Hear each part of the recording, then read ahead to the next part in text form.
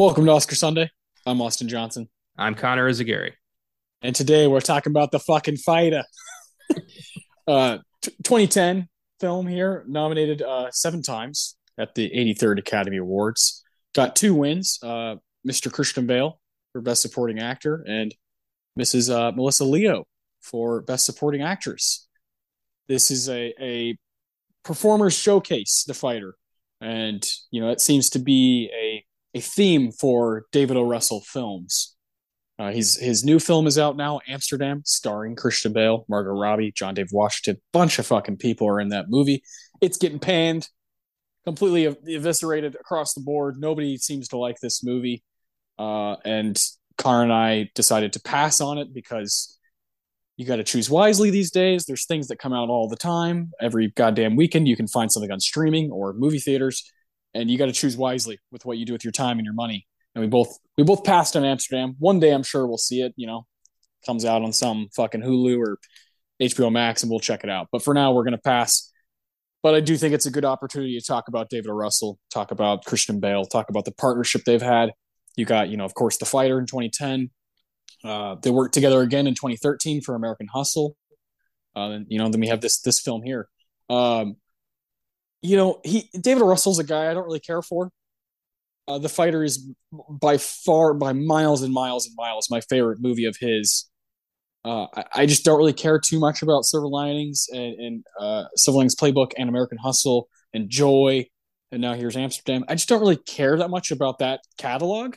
Uh, I think he gets performers to do really, really amazing stuff, but the stories and some of the direction is just not for me.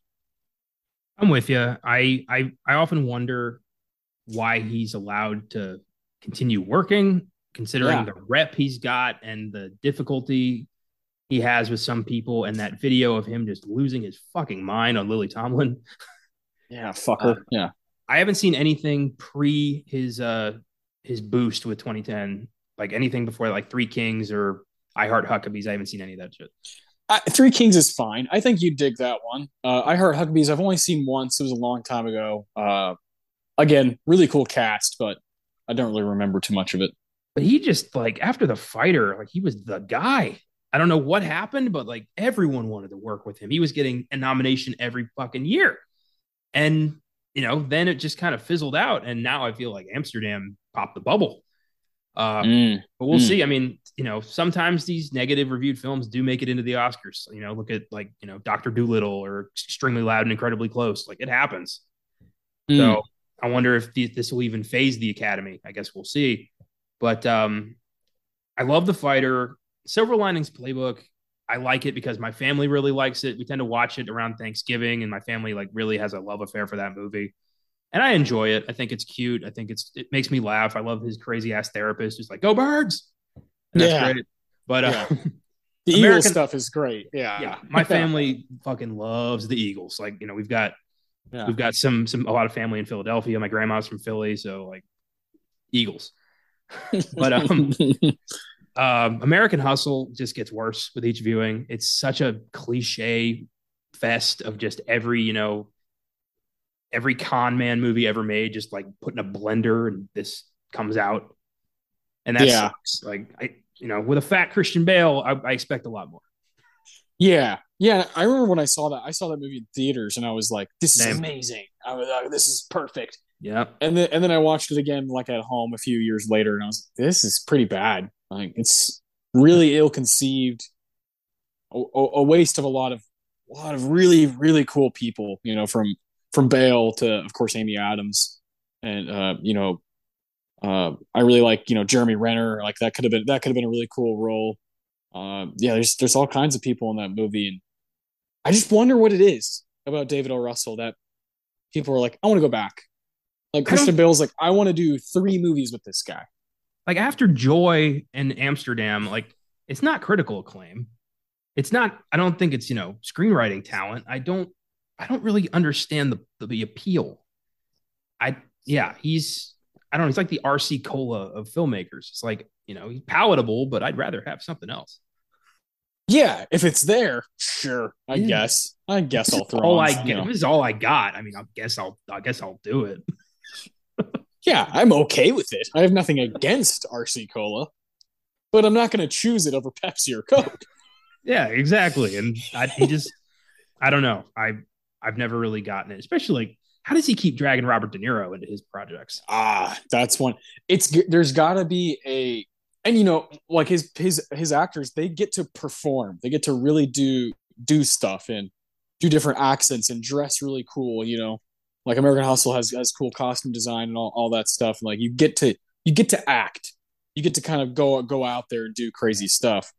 I just I don't know. I'm just not that impressed, I guess, overall. If you look at all those movies stacked together, it's like compared to some of his peers over the past couple decades, just I don't know. He's not the cream of the crop. Not at all. No, he's the hair floating in the soup. Yeah. Yeah. Well put. I, I like that. But the fighter, like he does have this movie, right? Um, I think the fighter could be like an absolute classic in someone else's hands. I think he did fine with it. Like I give it an 8 out of 10 because I love what Bale's doing. I love what Melissa Leo's doing. I think it's Mark Wahlberg's second best performance behind Boogie Nights, like of his whole career.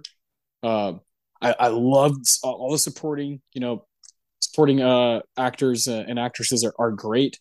Amy Adams is awesome. All the ladies who play the sisters, they're amazing. Like everybody does a great job.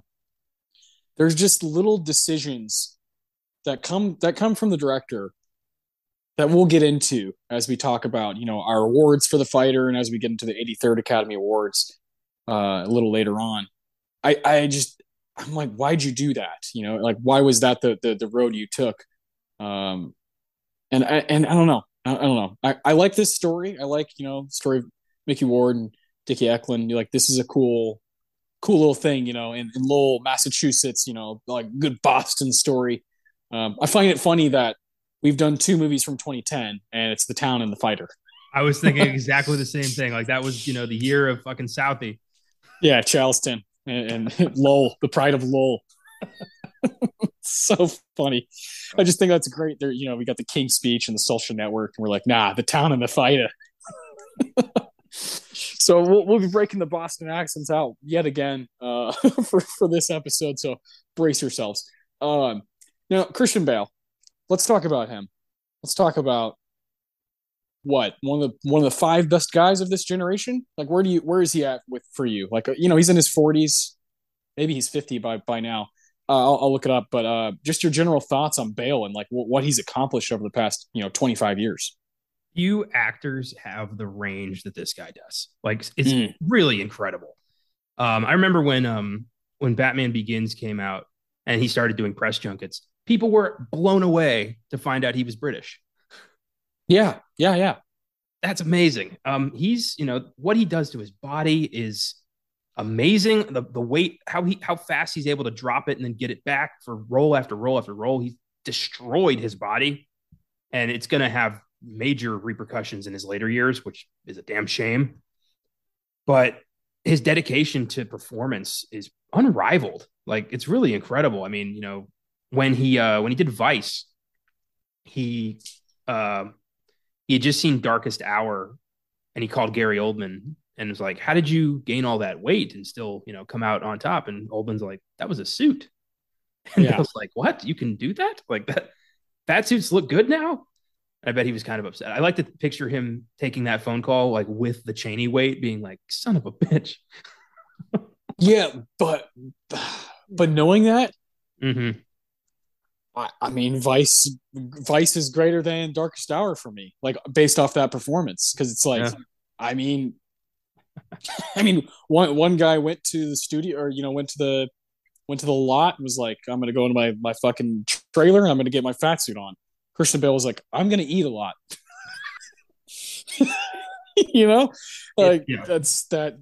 There's something about that, and then immediately a year later, Ford versus Ferrari, he's Ken Miles and he weighs like 140 pounds. That's the craziest thing. It's like there's no 2 or 3 year gap between these projects. It's like less than a year. Yeah. And he's gaining and losing all this weight. And also, the things he can do with his voice. He's a performer. He is a chameleon, and he is an incredible actor. And he's one of my favorite performers working today. And I'm always Oh yeah, excited to see what he's going to do next, which is why I was, especially bummed about Amsterdam because it was, he was what I was looking forward to. yeah, But yeah, he's incredible, and I'm glad we're kind of using this opportunity to shine a spotlight on him. yeah. He's gonna be turning 49 in January. His birthday's a day before mine. How about that? Born in Wales. Yeah, a Welshman through and through. And I mean, you look at all the movies he's been in. I mean, half of his like best performances are him playing an American, and he has mastered that accent, whether it be Northeast or kind of like a you talk about like Three Tin Yuma, where he's doing kind of a a different thing with it. Uh, obviously, obviously the fighter, he's really going for it with the accent as Dickie. Well, with the fighter, like my mom pointed this out, he's not just doing like a Southie accent; he's doing a crackhead Southie accent. Like he's Yeah, talking yeah. like he's got serious drug problems. Yeah, he's like fucking So that like feels like you're fucking floating. yeah, like it's fucking Yeah. great. That layer of performance he adds to that, and you just buy it. You believe this guy with his gauntness and the way he holds himself, the look in his eyes. Like this dude's been to the Yeah. fucking ringer. Yeah, Bruce Wayne. Fucking he plays Bruce Wayne. He's Batman, right? For three movies that were Yeah. they're so iconic. Speaking of, the fighter is in between the Dark Knight and the Dark Knight Rises, so he lost Yeah. the Batman bulk and then got it back for the Dark Knight Rises. Like, Jesus, man. Yeah, who is this guy? Who is this guy? Yeah, he meshes like our worlds so well too. He does a lot of like wacky, weird shit. And his early career, there's gonna be a movie I'm definitely gonna talk about here in a little bit. And then he's able to do the Batman stuff, and he's in Thor, the new Thor, and it's like he does all these different things for like the fans, for the people, for himself, and he's also an Oscar nominated Oscar winner. He's just kind of the best of all the worlds of acting. Like he gets the respect from the suits, but he also gets the respect from people who are like, good God, no one can do that like him. Well, I especially love that he doesn't like treat, roles like Batman or Gore the God Butcher with disdain. Like these Mm, aren't just, to, buy a new car. Like he values those performances as much as he does a performance like The Fighter that wins him an Oscar. I just yeah. watched him do a talk with GQ about his iconic characters. I love that series. Oh And yeah.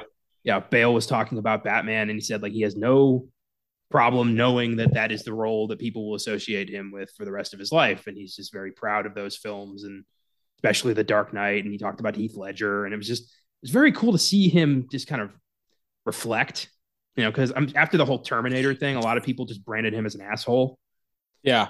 and I did too. But since then, I've backed away from that and really kind of I think he's grown up a lot since then, and I think he seems like a decent guy. Yeah, yeah. He seems like he'd be a fun hang. That's for sure. Like He'd be fun to just like have a few beers with and talk about whatever. I love that quote where he's like, "Everything that I've done is because Leonardo DiCaprio passed up on it."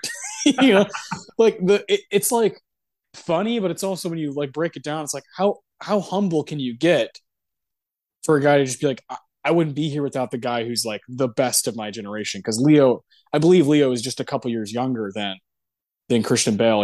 They've come up at the same time. They're part of the same generation, and Leo is like the goat of that generation.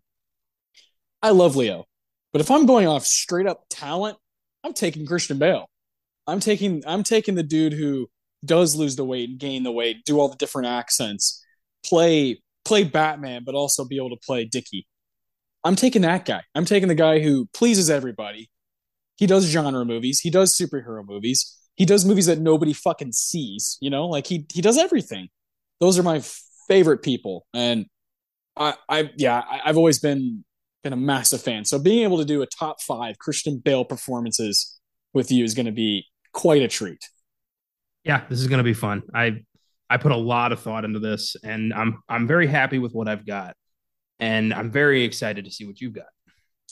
Yeah, I'm really curious because I don't know. This could change like tomorrow. My order and like my five.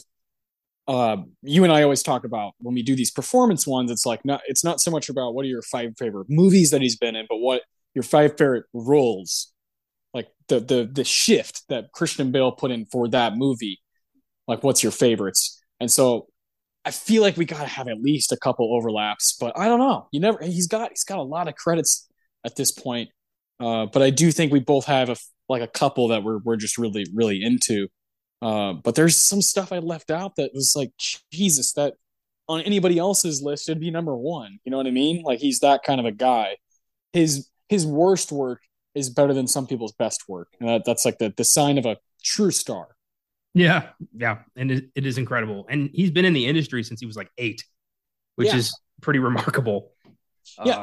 Uh, His performance in Empire of the Sun from 1987 is like, are you fucking kidding me? Like that, that's kind of when I'm sure people who saw that at the time they knew, look that kid could do something really special, and fucking here we are. yeah, he's got one of the most creative and exciting resumes of any performer working today. And yeah, this is going to have every genre on the map is going to be Uh, represented here for the most part.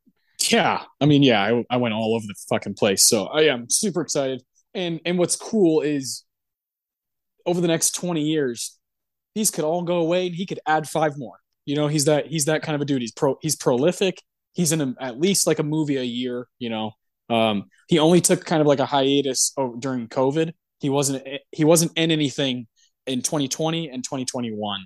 Aside from that, for the past 25 years, like he's, well, fuck it, 30 years really. He's like always in something.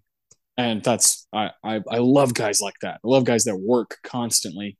Um, I I respect it. The craft, like always sharpening your tools. So let's get down to it, man. We both have five here. We'll start with your five and go back and forth and have some fun.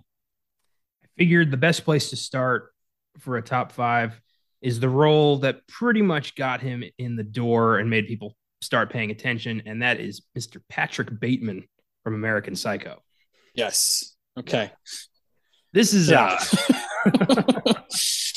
it's wild. I love that Bale said his preparation for this was basically like watching Tom Cruise just Yeah. like be himself, and he noticed a weird darkness behind those eyes, and he turned that into Patrick Bateman.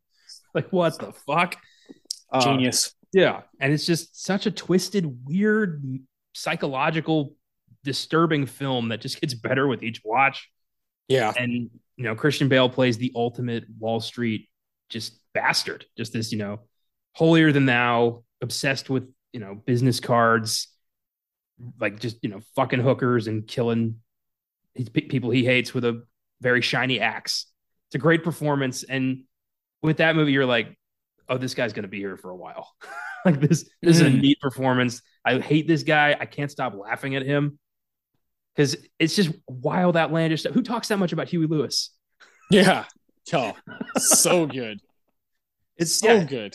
It's a great movie. It's been a minute since I watched it, but I do like it a lot, and I want to do it again. I think it'd be a great filmgasm. I'm just waiting for the right moment, really. Okay. Well, I want to be on that. I'll talk about that movie later. Yeah. Yeah. Big fan. Christian Bale.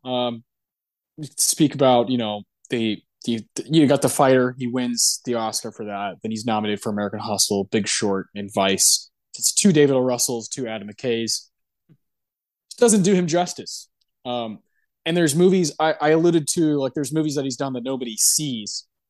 And my number 5 is a movie that I feel like I don't know anyone who's ever watched this movie. Partly because of like the timing of it, partly because of who directed it, because it's a very hit or miss guy for most people. And that is Knight of Cups from 2015, directed by Terrence Malick. This man, this is a critically just destroyed movie. People are like, "Fuck this movie! I don't understand what's going on. It makes no sense." For me, the first time I watched it, I kind of thought the same thing. I was just like, I'm lost. And of course, now as I've gotten older, I've gained a serious appreciation for Terrence Malick. He's one of my favorite guys. that just kind of does the fuck the narrative type thing. Let's just make a movie and see where it goes. And this movie, the cast is what drew me to it. Initially, it's like, okay, well, you got Malik, but you got Bale, Kate Blanchett, Natalie Portman, Antonio Banderas is in it. It's a crazy cool cast. And that's another guy like David O. Russell, where it's like, how does he keep these people just like coming back and lining up to be in his movies? But I get it. This is up my alley, and I'm not gonna sit here and say you have to watch Knight of Cups. But if you're a Bale fan, he's done nothing ever like this movie. He's never been in a movie this patient and with the camera on him, where it's almost uncomfortable because you're like, whoa, wow, well, why is the camera so unrelenting in its view and scope of Christian Bale? It's almost like got this weird gaze on him. And I've never seen Bale in anything like that, because Bale is always acting his ass off. He's always like, wow, wow, wow, wow. He's always that guy in the movie who's like firecracker, or a villain. In Night of Cops, it's like way different role than I've ever seen. I had to include it because it's far different than the other four movies that I have represented. Again, I'm not saying you should go out and watch Night of Cups like if you're just some guy. But if you are a Bale fan, I do think it can add to your appreciation of him and what he's capable of, because he's capable of literally doing anything. And Night of Cups is proof of that. Yeah. Yeah. I remember hearing about this and thinking it'll be a cold day in hell. But I don't know, man. Maybe I know we're gonna get Malik on this show at some point. I know we are. Maybe And not. I don't know. I don't. I know. I know you. I know you. It's gonna happen. And yeah, I don't know. Maybe I don't know. I'll cross that bridge when I get there. But I'm just not a fan. I don't like that stream of consciousness style filmmaking. I need something to ground me before I can just like I can't do a spacewalk untethered. I need to be connected to the shuttle. Okay. You know what I mean? Yeah. I totally understand that. It is not very, especially Night of Cups. It's not like you're watching, one of his more acclaimed, days. You're not watching Days of Heaven, from the 70s, which is like, hey, that's a really good story. Or the Badlands, like this is like 2015 Terrence Malick, like being like, fuck you, I don't care. I'm gonna be weird. Well, this is also a Malick film that the critics hated. So already Yes. I'm like, if they didn't care for it, and I already don't like his filmmaking style, this is going to be tough. A hard like evening. So yeah, that's hilarious. I actually kind of want Caleb and I to do that on Beyond the Bad. Oh yeah, y'all, yeah. Caleb definitely wouldn't like it. And you wouldn't like it, but you'd be like, Bale's good, I'd have the opportunity to skewer Malick in my own way, and I feel like that would be cathartic for me. So I don't know, maybe I'd probably skip that episode as far as listening goes. I know. No, I don't. Malick is, he's an acquired taste. The same way, we all have our quirks as movie fans, and he's one of mine. He's one of my guys, and I'm definitely one of those people. It's like, well, if I see something like Badlands or Days of Heaven from his early, from the 70s, it's like, well, I know he's capable of telling like a coherent story and making a movie that anybody could like. It makes me more willing to watch things that are just like, this is what I've always wanted to do. I feel like David Lynch went through a little bit of that, with his career, where at some point he was like, I just don't care, and just don't care like what anybody thinks. I like when someone gets to a place like that artistically, whether I like it or not, or respect it or not. I think it's cool. I think it's like a cool place to be. It can backfire, but it is cool. I get that. Yeah, the kind of fuck the system approach to filmmaking is neat. Yeah, like I don't care. I'm not going to make any money. Like the movie's not going to be this. Like my favorite filmmaker of all time is PTA. He's like, I know I'm going to lose money as far as like box office. He's like, but what I will gain in the long run is far greater, and I like when someone gets to that place. Obviously it takes a Boogie Nights to get there, but it's a cool place to be. I'm sure that's pretty freeing as like a creative person to just be like, it doesn't matter anymore. That name is like all that. That's all I need is written and directed by. That's cool. Yeah, yeah. All right, that's a good point. Uh, I still don't fucking get Tree of Life, but eh, I love that you do. So that's Yeah, I adore that movie for so many different reasons. That's for a different day. That's a lot of Texan stuff in that one for sure. And Chastain and Brad Pitt. Just woof. I'll watch them sit at a dinner table for 9 hours. well. I'm going to a completely different place for my number four. Here we Uh, go. a film that's come up a few times on this show. Just hankering for a fantastic episode in the future. Uh, Bale's performance as Dan Evans, 2007's 310 to Yuma. That's my number four too. Let's go. Love this movie. Oh, this movie's fucking gold. Bale versus Crow. It's a man's life hangs in the balance. Dan is just this simple farmer, veteran trying to do right by his family. Gets recruited to help send outlaw Ben Wade to the train that's going to take him to the gallows, and he's determined to see this through because that's just the kind of man he is. He's got a mission. He's going to do it. He's got to teach his son, what a man does. And along the way, the outlaw kind of picks up some of his mannerisms and his life lessons, and he starts rethinking his life. And he's like, maybe there is more to life than just robbing stagecoaches and killing folk. And it's such a cool like back and forth. You never see that kind of story in a Western where the good guy makes the bad guy kind of rethink his life. Yeah, yeah. And yeah, seeing those two together, Christian Bale and Russell Crowe at their like peak, is so amazing. And with the supporting cast as well, and a psycho Ben Foster as like the true bad guy. Oh, dude, Ben Foster is so underused and so underappreciated by the general public. He really is. He's a character actor who just doesn't get his due. No. And this is one of my favorite performances. It's coupled with like Marco Beltrami's incredible score, and it's just a great watch. It was my introduction to the Western genre, and I never looked back. And it's still one of my favorites. Yeah, same here.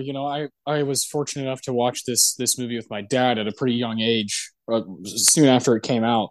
And as a 12-year-old, this movie came out in 2007. 2007 is one of my favorite movie years, period. When I saw the poster, because it's literally got Bale with the gun and Russell Crowe with the gun, and then 310 Yuma in the middle in red writing. In my head, as a 12-year-old, I was like, "Oh, it's Batman versus Maximus Decimus Meridius." Like I have to see that, a Western with these two, the Gladiator and Batman going at it. I got to see that movie. And you get older and you're like, man, that's like that stuff matters when you're a kid and you're like look up to these guys, and then it opens up all these gates. You got this movie's helmed by James Mangold, super underrated. I love that Bale would come back around to him in Ford vs Ferrari as Ken Miles, a movie I almost chose for my list. Love what he's doing there. I feel like James Mangold understands what to get out of Bale. Bale always like. It's very rare that he doesn't go back to a director. It's like he always kind of does two, maybe three. He's like he works with the same guy, same person, and I love that. I love that about Bale. He's lights out 310 to Yuma, and that is definitely a movie I would love to cover on this show because it was nominated twice at that famous 80th Academy Awards. For it was up for sound mixing and original score. So nothing like Bale or Crow or director or whatever. But I do think it like has a seat at the table with the best of the best in 2007. And we're talking Zodiac, No Country for Old Men, There Will Be Blood. Like it has a seat at the table. Might not be the best, but it gets to hang out, gets to buy a beer. Yeah. And Bale's performance in this is very much just like you got to do what you got to do. And Yeah. he's broken, he's wounded from the war. He's at you can tell he's at the end of a phase in his life. And he doesn't know how far that's going to go, but he knows that this is one last opportunity to do something right. And how do you not relate to that? How do you not relate to someone who's just like, everything has gone wrong thus far, but maybe this won't? Yeah. Have you seen Hostels? I am not. I really want to. That's a good, also, he's like trying to do the right thing. That's a good double feature right there. Kind of like these two outliers in the Western genre from the 21st century that are like, those are actually good. And like they'll last. Like they have the legs to keep going for the next 50 to 100 years in the Western genre, and we don't have a lot of those this century. We just don't. Yeah, the Western is such an odd bit of genre. It was like the cheapest way to showcase sets and talent back in the 20th century. But then, like, I guess Unforgiven was really like the nail in the coffin for the Western. Yep. But people have been trying, and you get the odd 310 to Yuma or Hostels or Bone Tomahawk but Yeah. It's hard to stand out because everything's been done to death. Yeah, I think now the smarter route is to do a No Country for Old Men, where it's like kind of Western neo noir, kind of like all these different genres intertwined. Not just straight up gunslingers. Yeah, bring the Western tropes into a modern setting, and you can really get creative with that. And yeah, No Country and like very Chinatown films like that, definitely. Or not Chinatown, it's more noir, but yeah. I had another film in mind. I don't know why I said Chinatown. Shit. There Will Be Blood has some of that going for it. As far as its setting of West Texas and California, like certain areas, the desert areas of our country, and you got just egos going at it. And you could argue like a film like Logan, like grabs those tropes in spades and just really has fun with them. And another James Mangold movie. Yeah, yeah. There you go. That guy's that guy's the fucking man. Yeah, he's one of those like if you're listening to a movie podcast, you're probably like, yeah, I'm a big Mangold fan too. But I think most people who just go to the movies don't really know who he is. And there's like the tier of the Finchers and the Tarantinos and those guys. And then there's like I think a little bit below is like Mangold is somewhere right below that as far as like what people know. But shit, he's put together a really cool filmography and has these like stamp type movies that I'll always remember. Like when I first saw them, they're always an experience, and I love that about him. I love that he kind of throws himself into these movies. Like that's what you want from a director. Yeah, and we're gonna see him, take on Indiana Jones next year or 2024, whenever that's coming out. But for Spielberg to handpick that guy, that he brought a vision that is people are just gonna adore. I think he would be my first pick, even if he wasn't. There's just I don't know who else. You're getting into dangerous territory when you take over Indiana Jones. That's some special stuff. Those 380s movies are very special to a lot of people, and you got to be like very, very, very careful who you choose to kind of take the helm. I don't know how many guys could actually pull it off the right way. I feel like he's going to get it. I feel like he's going to understand the vision, and so yeah, super excited. So my favorite thing about these top fives is you just start branching to all these different things we love about movies, and you go from Bale to Russell Crowe to James Mangold. My favorite thing about this show is that in like 120 something episodes, we have never had a fully singular focused conversation. Oh, never. I'm like Dickie. I'm fucking floating. What's your number 3? My number 3 is Dickie Eklund, the fighter. Okay, that's my number 2. Okay. Yeah. All right. Here we go. I totally get why he won this award. Like, this is a incredible performance. It really like takes everything Bale is good at and pours it into one movie. And he's just such a tragic character. He's the guy who lost his opportunity. He never got the shot at the title fight. Still thinks he's hot shit because that's all he's ever had. It's the only thing he's got to hold on to. He's not proud of anything else. Not even his kid, who he calls a little dick, which is just sad. Yeah, Um, like, why would you do that to a child? the little boy. Oh, I felt so bad for him. But yeah, watching him go from crackhead to getting clean and admitting that my time is over. It's my job now to support my brother and make sure he has his time, and coming to that like realization that I'm not the most important person in this situation. It's cool because you don't always get that in these kinds of movies. Boxing movies are pretty similar. They all kind of follow the same trajectory, but you need little character moments like that to make your film stand out. Like nothing's beaten Rocky. Let's all accept that. Uh, Ah, Raging Bull. ooh, all right. I'm I'm, I'm in the Rocky camp. I'm team Raging Bull with boxing movies. I feel like there's some others, but yeah, I mean Rocky's great. Oh, yeah, there's some great ones, but like top of the pyramid, it's Rocky and Raging Bull constantly punching each other off. Yeah, like the fighter, like it's just not even close to those as far as like straight up boxing movies. Just no way. What's great about this is the performances and is the crack stuff, the drug, the addiction stuff, and the family stuff. Yeah. That's the boxing's good, like the action's good. I mean, like Creed is way better. The actual like boxing action and like something like Creed is a more modern boxing movie is like way better to me. But the kind of the things surrounding the boxing movie, it's a drama. It's a family drama, really at its heart. And Bale, fucking oh my god, I wouldn't I wouldn't ever choose this movie as its own episode if it wasn't for him. Yeah. He single handedly raises this movie to be a must see. Everyone's good. Melissa Leo is borderline great, but Christian Bale is like batting 1,000% the whole movie from the very beginning when he's on the couch shaking his legs to the end when he fucking hands the cake over to all the other addicts and he keeps walking. And the way he looks at Mark Wahlberg's like, Jesus Christ, I've never seen anything like this. You can just tell in time that Bale was changing who Mark Wahlberg was as a performer. Just fucking amazing. Like he's lights out. And when I saw that, I remember seeing this in theaters still to this day. I remember going with my dad, and my dad, like on the way home, he was like, "Well, what'd you think?" And I was like, "That like Christian Bale is like scary, scary good."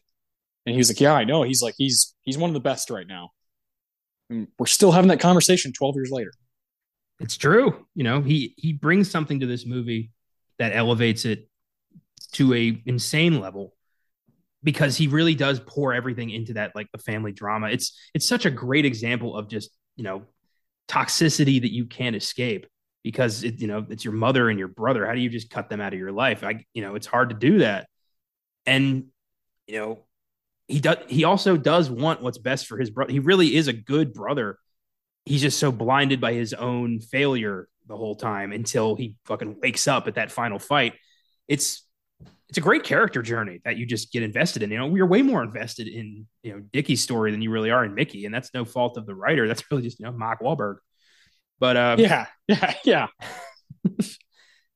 I'm glad Bale has a statue for this. It was well deserved for sure. And we'll be he had some competition there with Jeremy Renner, the dog in the town. We'll definitely talk about that later. Look at that category, but yeah, I just don't see anybody beating him that particular year. He's lights out. So it's my number two. It is in no way one of my 5 favorite movies he's ever been in.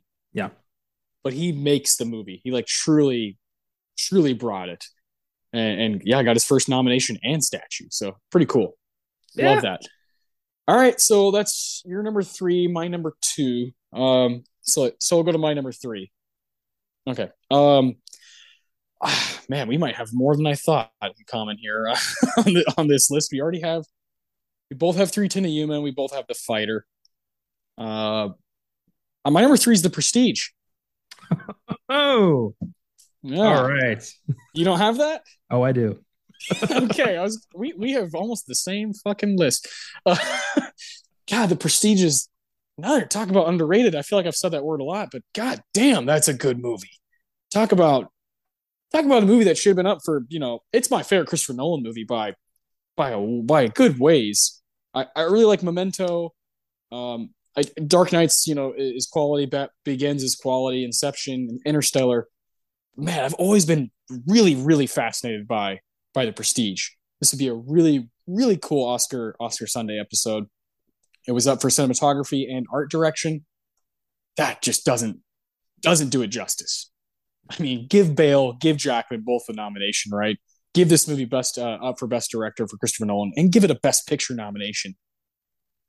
I've rewatched this movie more than The Departed from 2006. It's just something that every time you forget the big twists and turns that it has, how awesome they are and how they unfold. It's just such brilliant filmmaking. That's not something I always say about Christopher Nolan. But Bale, Jesus Christ, Christian Bale in this movie is something to behold. Alfred Borden, I've I never. This is another one where I feel like it's way different than anything else he's done. Playing this kind of a character. I love the mystery behind him. And I would love to see him kind of do something like this again. I think that'd be really special. Yeah. What does he say? The secret is nothing. The trick you use it for is everything. Correct. Yeah. Oh God, love that.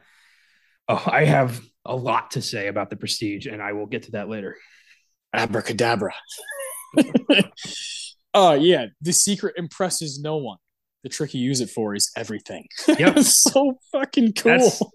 Every line of that movie means something else and comes up again and in a different context visually. And that movie should have won screenplay.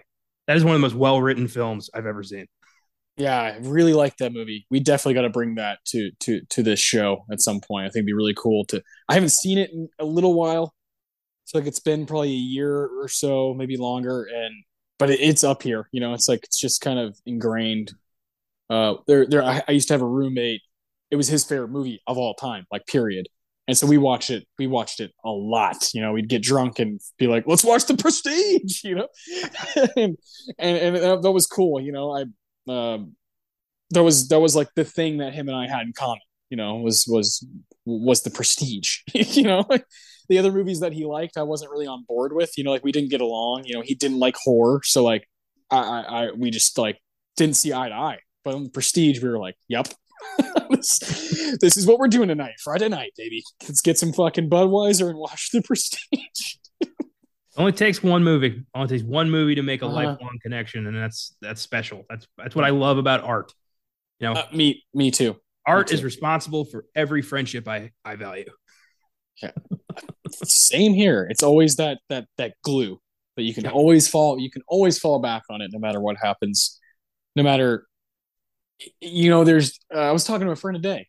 I was like, I was telling them because they're going through something, going in their own life, and it's like, if you want to talk about that, we can talk about that, or we can just bullshit, because sometimes people need that too, and sometimes the bullshitting is a way to remember that people do care about you, and people will meet you where you're at, and that's a true friend. That's someone who like really cares, and I think like, and so we ended up talking about music. It's like, well, yeah, because that's the thing we have in common. That's like how we started becoming friends. And I know for you and I, it's always been, we can lean so heavily on not just The Prestige, but obviously a fuck ton of movies. We always have it to lean back on no matter what's going on. And that's cool. Yeah, it is. I value that very much. So that's your number 3. Yes. Okay. In that case, I know what your number 1 is. Yeah. I've known it for 15 years of my life.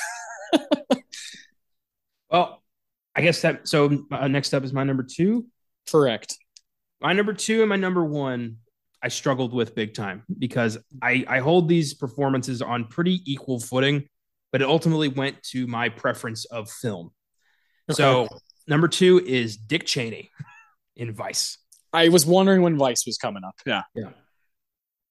In that iconic characters video that Bale did for GQ, He talked about how he ended up getting the role of Dick Cheney. Adam McKay called him up, shortly after The Big Short, and was like, "I'm making a movie about Dick Cheney, and I want you." And Bale was like, "What? How does that make sense?" Like, are you sure? yeah, he was like, "Me as Cheney? Like, are you serious?" So even Bale was like, Can I do this?" Like, he doubted himself, and then he gained the weight, went into makeup, found the voice, and I don't see Christian Bale in 1 second of this movie. All I see is this nothing but Dick. Yeah, and it is glorious. This is such an underrated film. It didn't get a lot of like people, a lot of fan attention. It got some major Oscar attention, but got kind of mixed reviews and didn't really do that hot. But Bale's performance, holy shit, man. It is unbelievably transformative. It's just like, I don't know how he did that. How do you just become Dick Cheney? I don't know. And man, I mean that him and Bradley Cooper, Stars Born, losing to Rami Malek for Bohemian Rhapsody is like one of the all-time snubs. One of the biggest what the fucks of my life with the Oscars. Just like, what? Are you like did you watch, did you watch these movies? Well, you're like, yeah, they're nominated, but okay, well, you got the nomination right, like that's there. How do you line up these two next to each other? Like, how do you watch these movies back to back, Vice and Bohemian Rhapsody, and be like, yeah, we're gonna go with the guy who like didn't sing over the guy over Bradley Cooper who did sing and learn how to play guitar, and Christian Bale who changed his entire body, his entire dialect, everything that he knows is completely different in this movie. And the dude's from Wales, like, and he's playing one of the most evil fuckers we've had in the past 100 years in our country's history. That's been in office making decisions in Dick Cheney. The movie's pretty good, but Bale is damn good, and that was one I had a hard time keeping out of my list. I knew you would have it, though. I can't believe you didn't have this. Like that. That is amazing. Part of me was like, I gotta have a couple that he doesn't have. But even then, when I did that, you still are on the same fucking page as me. Like we're gonna have four of the same fucking movies. Vice is one I always recommend to people. A lot of people are apprehensive because it's about Dick Cheney and they don't want to see a movie that's going to tell his story. And I'm like, it's not flattering. Like, yeah. Do you know who Adam McKay is? Yeah. Like he is as liberal as they come. Yeah. This is the guy you would want making a Dick Cheney movie. Yeah. This is the guy who made Don't Look Up and The Big Short and fucking Step Brothers. Like, yeah, he's not a Republican. No, this is amazing. Every time I look at, I watch the trailer to Vice quite often because it's such a brilliantly made trailer. It is a good trailer. You're right. And yeah, that's one of my like weird hobbies is I'll go back and watch old trailers and just be like, yeah, that was good. That's not weird at all. That's not weird, especially after you've seen the movie and then you watch the trailer. You're like, oh wow, that was even better than I thought. It does feel odd to watch trailers for movies years back, but then I have that same feeling of like I want to see that now. Like anyway. Yeah. I know exactly what you mean. Vice is awesome. I love seeing, Christian Bale and Sam Rockwell as, W just act circles around one another.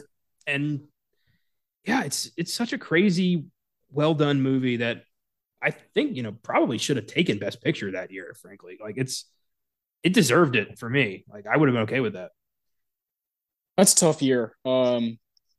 Yeah, Green Book takes it, right? I would have been okay with almost any other movie aside from Bohemian Rhapsody. I think that one's like way worse than Green Book. But I mean, yeah, Roma, The Favorite, Vice, like Stars Born, any of them, just not that shit. Yeah. But however way you slice that, Christian Bale was 100% robbed that year. That was that performance is a performance that any actor could point to and say that defines my career. But for Christian Bale, it was just, Wednesday. Yeah. Just 2018. Yeah. Gonna keep it moving. Gotta lose this weight. I'm doing Ford v Ferrari next month. Yeah. Ford v Ferrari was very tough to leave out. I just watched that a few days ago, and I was, man, I love that movie. Like, it's the same as The Fighter. It's not like life changing, but like cool story, fucking American as shit, and good performances, good execution, and we had you have fun along the way. Like, but Bale's again the centerpiece. He's the guy you're always like, where's Ken Miles? And getting to watch him in Vice. My favorite scene of that movie is when he's actually Dick Cheney, as we know him, and Mister just attack anybody who doesn't look like him, type guy. I love when he's eating like a Danish or something, and they're like, "Oh, I thought you were trying to lose weight." He was like, "Don't tell my wife that." It's just like a little like it's one of those little decisions like an actor makes, a performer makes, and he does this thing where he dusts like the powder. It's like a powdered donut or Danish, I don't fucking know, and he like dusts it off on his pants as he's talking about murdering people in other countries. And it's that like those little things that Bale does in movies where you're like you said, he just disappears. He's just gone. It's not him anymore. It is Dick Cheney for this 2 hours. For me, there was a scene where Cheney's being like he's doing some kind of video call where he couldn't be there in person, but they got him on a big TV in like a meeting. Yeah. And with the grains on that TV, I thought it was real footage of Cheney. Yeah. But it wasn't. It was Christian Bale, but I couldn't tell. And I was blown away by the fact that I couldn't fucking tell. Fucking weird. Yeah. Yeah. Yeah, shit. Yeah, that's a movie that I know you've wanted to do. So, damn. If he would have won for that, that's what we would have probably done here. It'd be fun to do a Bale spotlight with Vice, but it wasn't even nominated. Or he was nominated, but not, didn't get a win. And The Fighter, he does get the win. So I like keeping around the gold. Yeah, I know. I got you. I get it. But one day. And I thought Amsterdam wasn't going to be a piece of shit. So like I haven't seen it, so I can't really say that. But like a few weeks back, I was like, oh, Amsterdam's coming out. David O. Russell, Christian Bale. Like, let's do The Fighter. And you were like, yeah, let's do it. We didn't know, we didn't know this was going to happen. We didn't know neither of us were even going to see Amsterdam. But here we are. I don't really care because we get to talk about Bale. So, okay. So Vice is your number 2. Obviously, Prestige is your number 1. Yes, it is. And go ahead. Take it away. All right. So, again, it came down to, I'm going to watch The Prestige before I'm going to watch Vice. The Prestige is one of my favorite movies about obsession. And I just love this, this constant bickering of like, who's the better magician between, Bale and Jackman, the lengths these two men are willing to go to be recognized for their craft. And the first time I watched this, all right, spoiler alert, but it's been, came out in 2006. So come on. Yeah, 16 years old. Yeah. I didn't realize that Bale was playing 2 characters in this movie. And that's what separates me neither. Film. Me neither. Yeah. When I first saw it, and yeah, really, it took me until at that time we're 11 years old. You don't know what the fuck's going on, But as you get older, you're like, oh, this is like way deeper than I thought. Yeah, he's playing Alfred Borden and his secret twin brother Fallon, who has been with him this whole time, concocting these tricks, living one life as 2 different men. And you can't like they play it so he plays. I said they. I said they. God damn it, Christian Bale. Christian Bale and Christopher Bale. Yeah, he plays it so well that you don't tell, like you can't tell when it's a different man until the end of the movie, and then you start thinking it back, and you're like, oh shit, those moments.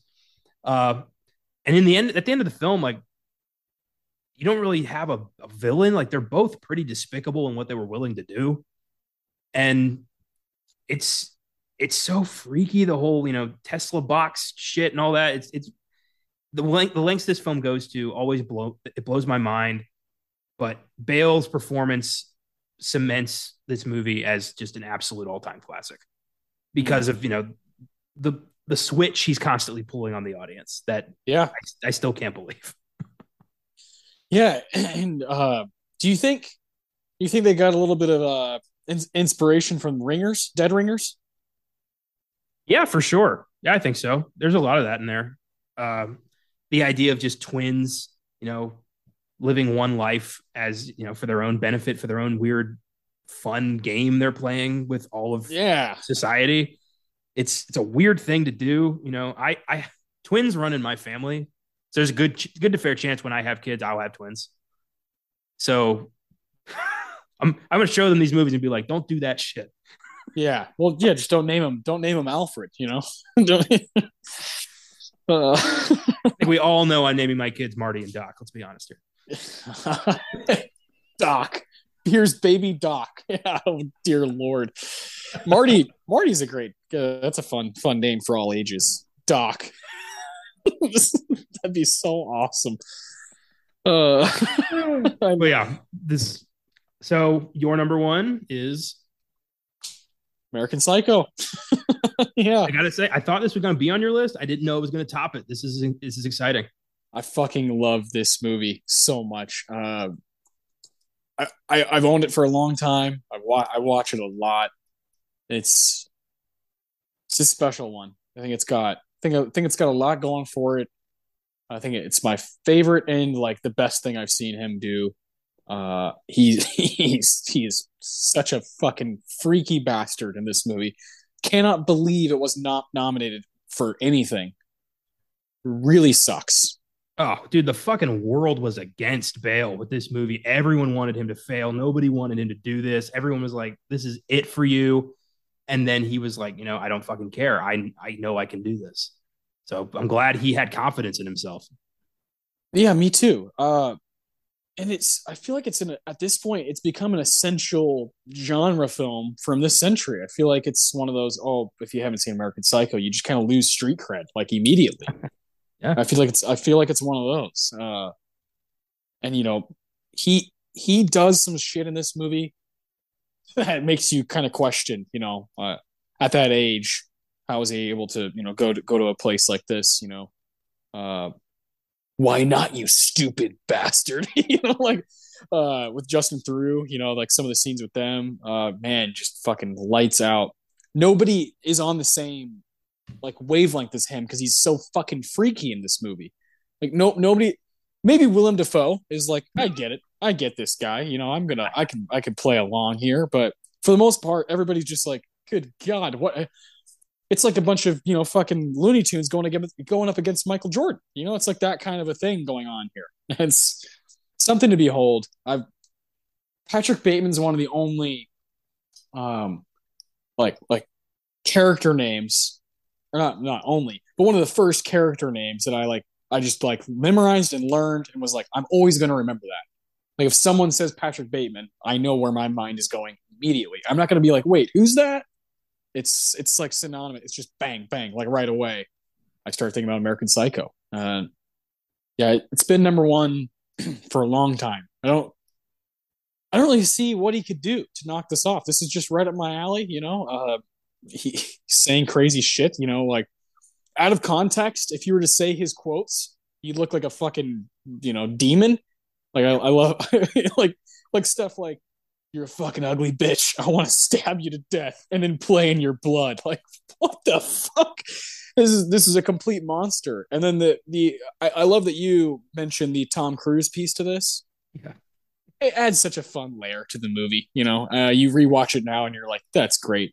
It's just fun. Yeah. My all-time favorite is I like to dissect girls. Do you know I'm utterly insane? Yeah. Yeah. Hey, I'm a child of divorce. Give me a break. Love that. I love the whole business card like comparison. Like basically like whipping it out in front of one another and being like, "Look at that, huh?" With their business cards and just being intimidated by Jared Leto. I have it right here. Look at that subtle off-white coloring, the tasteful thickness of it. Oh my God, it even has a watermark. That's amazing. Like, who puts that much thought into a scene about fucking business cards? Like, it's insane. The voiceovers are so fucking good. When he's talking about Paul Allen's apartment, he's like, there was a moment of sheer panic when I realized that Paul's apartment overlooks the park. and is obviously more expensive than mine. Oh, the voiceovers are such a good touch. And I'm not normally a big voiceover guy, but Yeah. when you do it right, it can be like evil and funny as shit. I always love the out of the blue when he brings the two women up to his apartment and just has them like, you know, start having sex with each other. And he just randomly goes, "Don't just stare at it, eat it." It's like, Yeah. Yeah. fuck, man. When he's looking at himself in the mirror and he's just flexing. And you know, and some of the horror stuff in it, like dropping of the chainsaw down the stairs, like just some like really graphic but like brilliant filmmaking. And you know, again, here he is always at the centerpiece of the movie, whether he's lead or supporting. Like Bale is what you walk away with. In that GQ video, he mentions that while they were prepping American Psycho, he got fired. He and the director were kicked off the project. And the director, I forget her name, was like, "We're done. You know, this isn't happening anymore." And Bale's like, "No, no, no. This is happening. Like, I'm playing Patrick Bateman." And he kept preparing. Kept getting his body in shape. He kept working on the voice, the character. He didn't stop. He wasn't attached to the project anymore. They were talking to other people. And then like months later, they couldn't find anybody else, so they brought him and the director back on board, and all of his hard work paid off because he was like, "This is gonna happen." That's such a Patrick Bateman thing to do, to be like, "No, I'm not going. I'm not off the project. I am the project." Yeah, yeah, trust me, I am the project. Yeah, it's directed by Mary Herron, Yeah, Mary Herron. which is another thing where it's like maybe you know I she should have up for best director. You know, like this movie is brilliant. Uh, what's weird about her though is like she doesn't really follow it up. Before that, she had directed I Shot Andy Warhol, 1996. After American Psycho, she does the notorious Betty Page, like these movies that just haven't really lived on the way that you know American Psycho has. And you know she owes something to Bale for proving her wrong. Yeah, yeah, I agree. What a hell of a way to kick in the fucking door of Hollywood. Am I right? Uh, Quite literally, yeah. What's that one line? There's one line where he's like, "I don't want to get you drunk, but that's some very expensive Chardonnay that you're not drinking." It's like, it's just fucking awesome. Yeah, it's that's great. I guess it's not really a surprise that neither of us had Batman. Yeah, I would probably choose Begins if I had to. I think some of the stuff at the beginning of Begins is so impressive as he like becomes Batman, and you know the Bruce Wayne stuff is really fascinating in that one. Um, yeah, I don't know. It just doesn't quite. And then there's I didn't have Vice. Ford versus Ferrari. I think is like wonderful. Um, there's plenty of movies. Hostels. I think is great. Plenty of movies that you could make an argument for. Yeah, it's hard. I think Batman, especially, like I don't really think anybody who's taken the role has dominated with like in terms of performance. That hasn't happened yet. Mm. I feel like Robert Pattinson was the one who was trying the hardest to be like, this is mine. Like I'm making this Robert Pattinson. Whereas, yeah, your Michael Keaton's and your Christian Bale's and your Ben Affleck's are like, I'm gonna like do the Bruce Wayne thing. Like I'm gonna do the Yeah, comic thing. And Pattinson was like, like Matt Reeves and him were like, let's make like a totally new the Batman, and it paid off for me as a fan, and for you as well. Like I love that movie. I think he tried like hard to like make that special. I agree. I agree. I think he really did like tap into something else, which is cool. But Bale, I like him as Bruce Wayne. I don't care for him as Batman. That the voice he chose to do really hampers that, and that's a damn shame. Uh, Yeah, I mean, like I laugh sometimes while watching, and it's like that I shouldn't be laughing. Like when I'm watching Matt Reeves the Batman, I'm like holy fuck, like I might laugh a little bit with Colin Farrell, like a little bit, just because I'm like that's Colin Farrell, but yeah, or like Batman Returns, I'm like fucking Danny DeVito and Christopher Walken are so fucking bonkers. but with Bale as again, like you said, as Batman, like when he's like, "Where is she?" Like I start laughing. I'm like, what is that? What are we doing? It's become a joke amongst me and some of my buddies, where like if someone says like something about a woman, like one of the other people will say, "Where is she?" Like it's like a running joke, and like I don't know if it's supposed to be a joke. No, it's like it's during one of the most tense scenes in the film where he's, Yeah, yeah, pummeling Joker to find out where the hell the woman he loves has been stashed. And yeah, that's not supposed to summon an inside joke. And that's just kind of sad. yeah, exactly. Yeah, exactly. It's funny. Yeah, this is great. Christian Bale list. I've always wanted to do this, so it's cool that we got to. My number five was Knight of Cups. My number four is 310 to Yuma. My number three is The Prestige. Number two, The Fighter. Number one, American Psycho. For you, number five, American Psycho. Number four, also 310 to Yuma. Number three, The Fighter. Number two, Vice. And number one, The Prestige. So we had four of the same movies. I didn't expect that. I thought about Machinist. I thought that movie thing that really shows him really going for it with the weight loss thing, and he apparently was like sleeping like 2 hours a day to prepare for that role. I really like him in Rescue Dawn. I think that's a underrated film. I like him in even Michael Mann's Public Enemies. Not a great movie, but he's awesome in it. Out of the Furnace, he's great in that movie. He plays a guy named Russell Blaze. Oh, fuck yeah. Big Short, he's really good in. Hostels, and I'd say Ford versus Ferrari. Like there's like 10 other movies where you're like, yeah, those are great too. Even his performance in Thor: Love and Thunder, which hasn't He's the best part of the. He's the best part of the movie. Yeah, he's doing something completely different. He was told, "I am an alien who kills gods and likes it," and he just rolled with that shit. And everybody else terrifying. Is like, yeah, everybody else is like, we're fucking in an episode of what's that fucking show that he does? What we do in the shadows? Yeah, the movie in the show. Yeah, it's like everybody else is like in an episode of that, like for Hulu, and Christian Bale is like, oh, I'm gonna fucking go for it. He read a completely different screenplay than everybody else. Yeah. But yeah, he's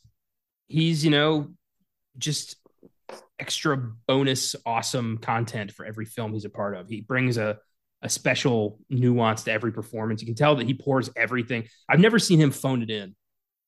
Like that's for sure. Oh no. And he's set to be in another movie this year, The Pale Blue Eye, a crime horror mystery movie.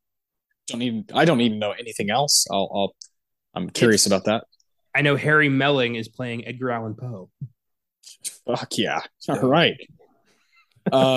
There's also a movie he's supposed to be in next year called The Church of Living Dangerously. That's pretty much all I need to know. Good title.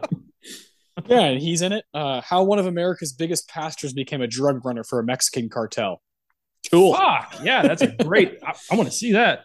Yeah, I'm in. And the only person who's casted so far, Christian Bale, is John Lee Bishop. Cool. Fantastic. Yeah, so that's stuff to look forward to over the next couple of years. Like he's not going anywhere. This guy's the man. And I guess The Fighter is kind of I guess you could say like a halfway point of his career. If you start with like Empire of the Sun 1987, where it's like, okay, he's like in movies now in the late 80s, go through the 90s, 20 years later you have The Fighter, and here we are 12 years after The Fighter, which is crazy to think about. I love thinking about time like that, like how much time has passed since this movie and since Bale became Bale. It's not so far off. We're further away from The Fighter than The Fighter is from American Psycho. That's weird. That's fucking weird. That's insane. Yeah.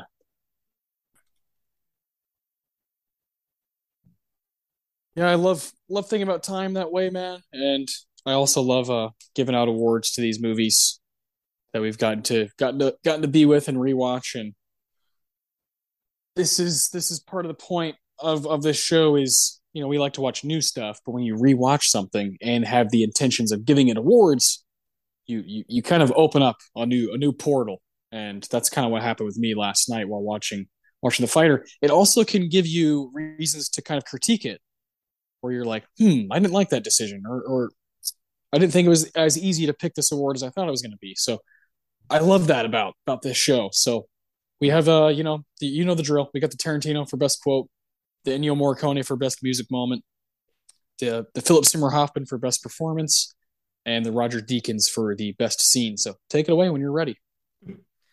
Yeah, my Tarantino was a bit difficult. It's a good story. I don't think it's a great, amazing screenplay. Yeah. But I was able to find one.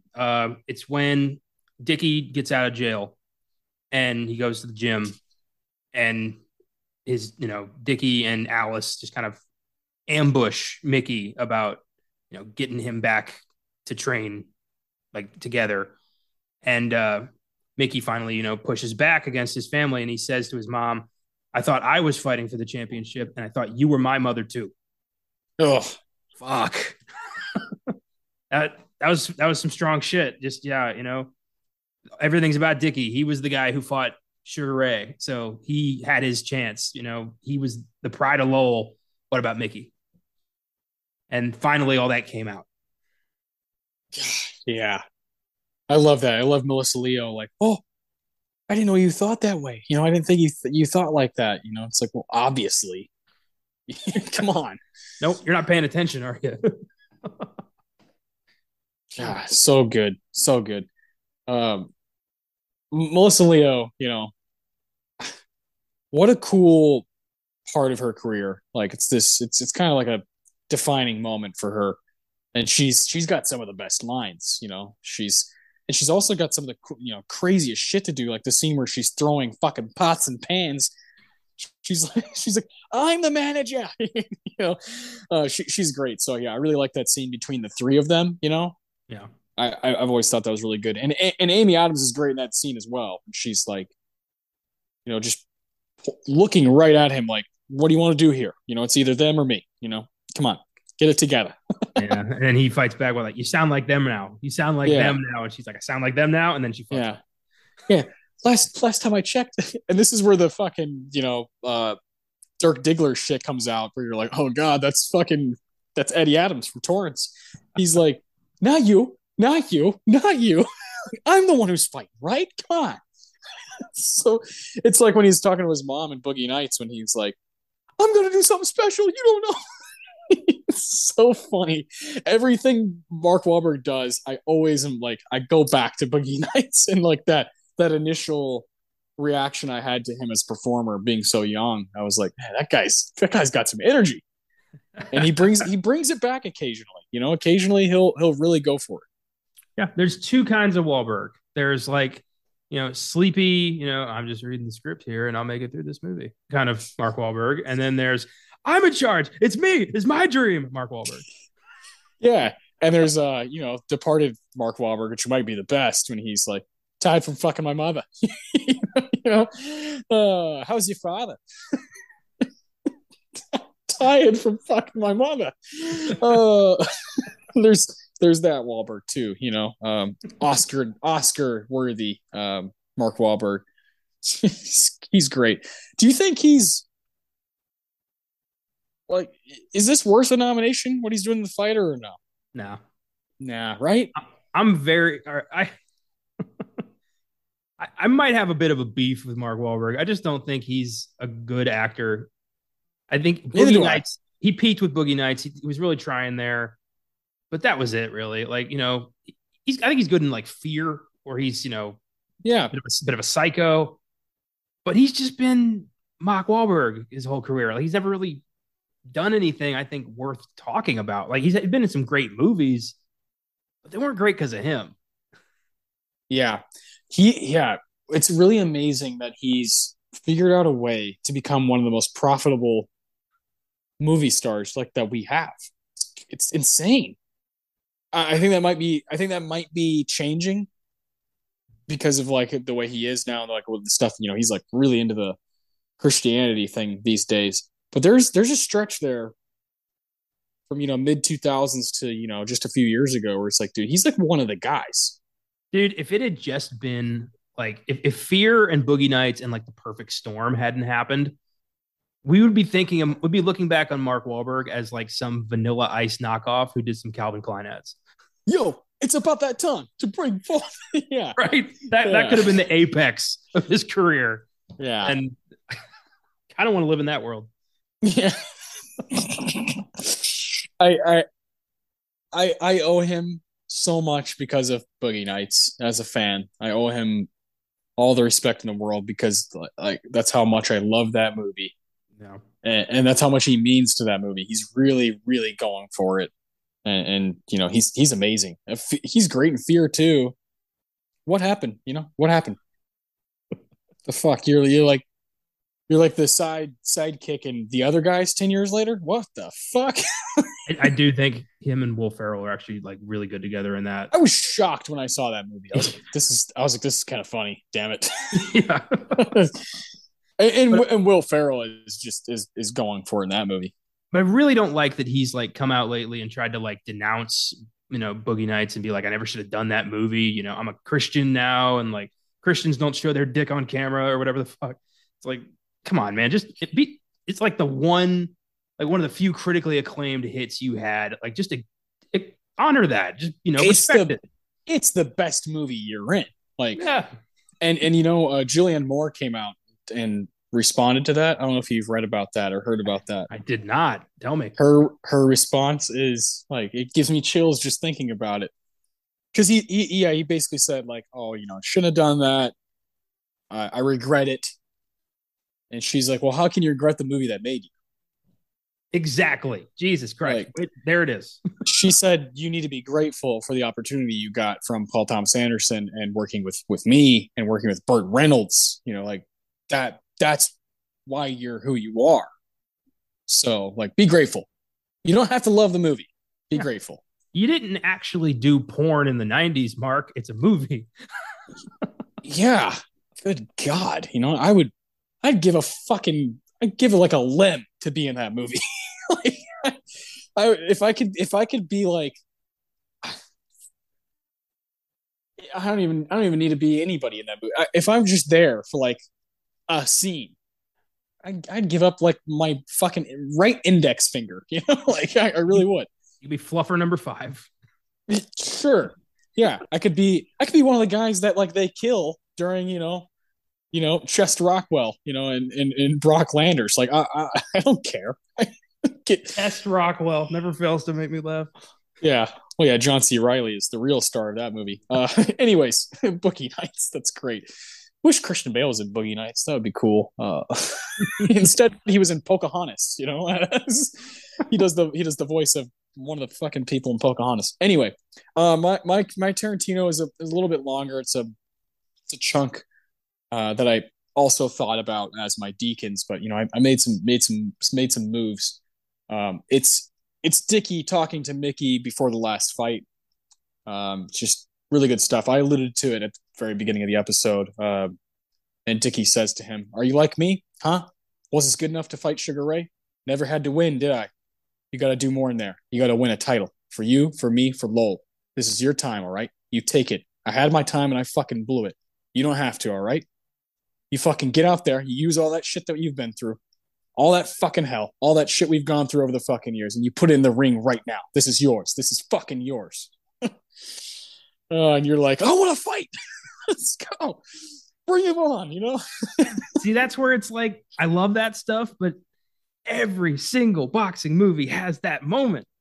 Has to have it. It's always got to be the guy who's in their corner, and like, I've been there before, and I'm gonna have that moment with you where it's me and you and against the world, and it's corny as shit, but Christian Bale's great. Yeah. It is, that's what I think keeps The Fighter, like holds it back from being a really great movie. Is just, I think David O. Russell always dips into the box of cliches and just throws them up on the screen. He always does that. There's so little originality in his work. Yeah, we can start getting into that stuff for sure. I'm going to bring it up for sure with my Ennio Morricone because some of the needle drops are like, dude, it's supposed to be 1995 and you're playing 2000, like you're playing songs from like 12 years after that. Like it makes no sense. I can't stand when directors do that. It bothers the shit out of me. You can play from the past, but why play a fucking Chili Pepper song from 2006 when the movie's supposed to be like in 1997 at the time? Like I'm like, why would fucking Mickey be listening to Strip My Mind? Great song. Love that song. You know, it's a great album. But why would he be listening to that while he's getting ready to train in 1996 or 1997? Like, it's like, what? Makes no sense. I can't stand when people do that because I want to be there. I want to be in that setting. I think music is such a cool way to capture time, you know, a specific time, and to like fuck that up is really annoying. And then the cliches that you're speaking about, the fighter is full of them. You know, I'm okay with it. Like every once in a while, like I'll watch a movie that is like the fighter. I'm like, I can get inspired like any other person. Like I have a heart, but it's I can't watch a lot of these over and over. These like Yeah. he was down and then he's back up and then he got his last chance and took it. Like it's just like I can only do it every once in a while. Yeah. And like get that feeling that you're supposed to get where you get like amped up and get inspired. I have to take breaks. I'm really starting to resent "this is our moment" speeches, where it's this Yeah, is it, this is right here, this is what's gonna like this needs to happen now for all of us. Like I hate that so much. yeah. Unless it's like fucking Viggo Mortensen, like we will show them no mercy. Like that. Like that's the only time I really like the sentimental shit. Nothing's topping, a day will come when the strength of men fails, but it is not this day. Like that is Yeah, that yeah, is way far yeah. away from this. Strength and honor.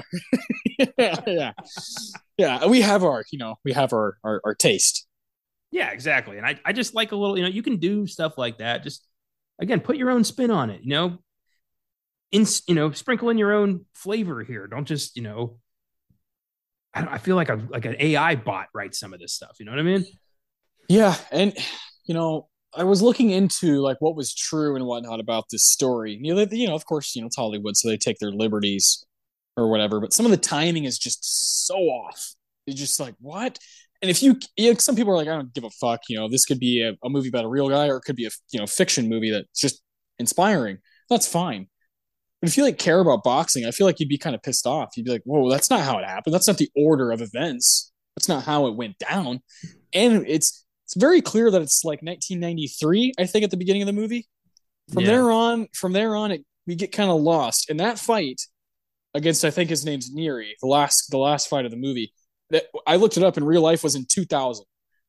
They never really tell you that in the movie. They never really are like, all right, now we're in 1995, now we're in 1996. Now it just kind of goes, and he's like, I was gonna get a bigger apartment for my daughter, and like that's how we figure out time has passed. It's just weird. Yeah, I think when you're telling a true story, you have an obligation to adhere to the facts a little harder. I mean, but that's just me. I like if I'm going to watch a true story, a film that claims to be a true story, I don't want to be bullshitted. And I feel like I am always bullshitted. Yeah, I don't like that. I don't like it. It's a biopic. Like, take your time, do your research. It's a big part of this new project I'm working on. Yeah, there you go. So without further ado, the Ennio Morricone Award. What'd you choose? There are some really cool songs in this movie. It's a cool soundtrack. I just think some of them are misplaced. Even if they're a cool song, it's like, yeah, I don't know. But there is some good shit.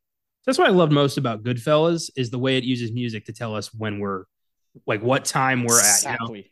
It's going to be Tony Bennett or fucking Sid Vicious. Like that's going to tell me exactly what I need to know about what time this is. And yeah, yeah. That's to me the best part about the movie Boyhood is it doesn't say like now it's 2006. It just plays. Like at one point when he's like a freshman or sophomore in high school, and you're like, it must be like 2010, and then fucking one of the songs off Brothers by the Black Keys plays, and it's like that album came out in 2010. That's it was fucking cool. I think it was She's Long Gone. I remember. Yeah, she's long. Yeah, he's like at a party talking to the girl that he likes, and Yeah. that song's playing in the background, and you're like, I've been in that scenario. I've heard that song playing at whatever social event, or at one point he's going to school, and you're like, oh, it must be 2009.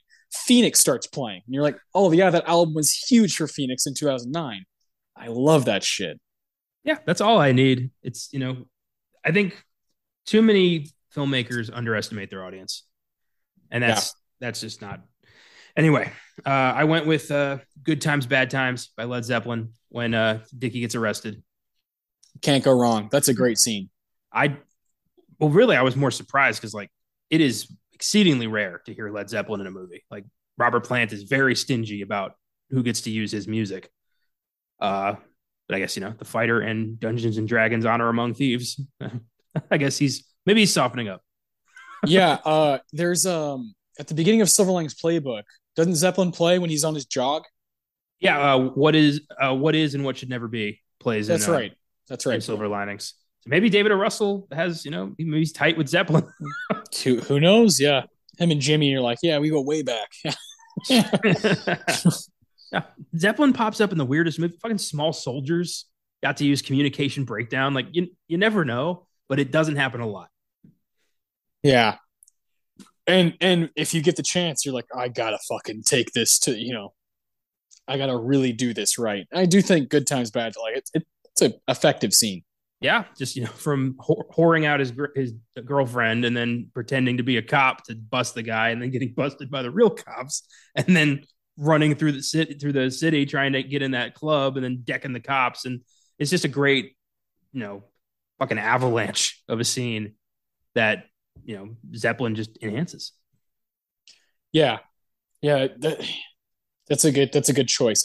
I thought about that. I thought you were gonna go with the Rolling Stones. Can't you hear me knocking?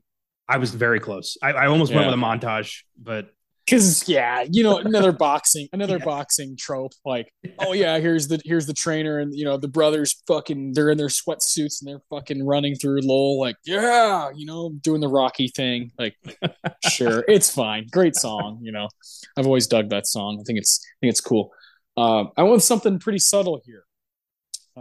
Again, don't understand playing songs from like the 2000s, but this movie does it a few times and just fucking weird. But there is a bit before he fights Hernandez in New Hampshire, and this is a part of his like rise where he's like, I'm gonna start winning my fights, and I moved on from Dickey. I've got to start from the ground up again with this new manager. Now I've got Charlene, Amy Adams, like by my side the whole time. He's in the hotel room in New Hampshire, kind of looking in the mirror and fucking doing the whole thing. And Rock and Roll Stew by Traffic is playing, and I was like, man, I completely forgot that this song was in this movie. Really cool '70s song. I thought it was put perfectly to the bit of the movie. As they're walking out of the hotel room, the fighter he's about to fight, Hernandez, walks out of his hotel room because they're both poor. They're like, yeah, we have to walk to the venue across the street, to fight.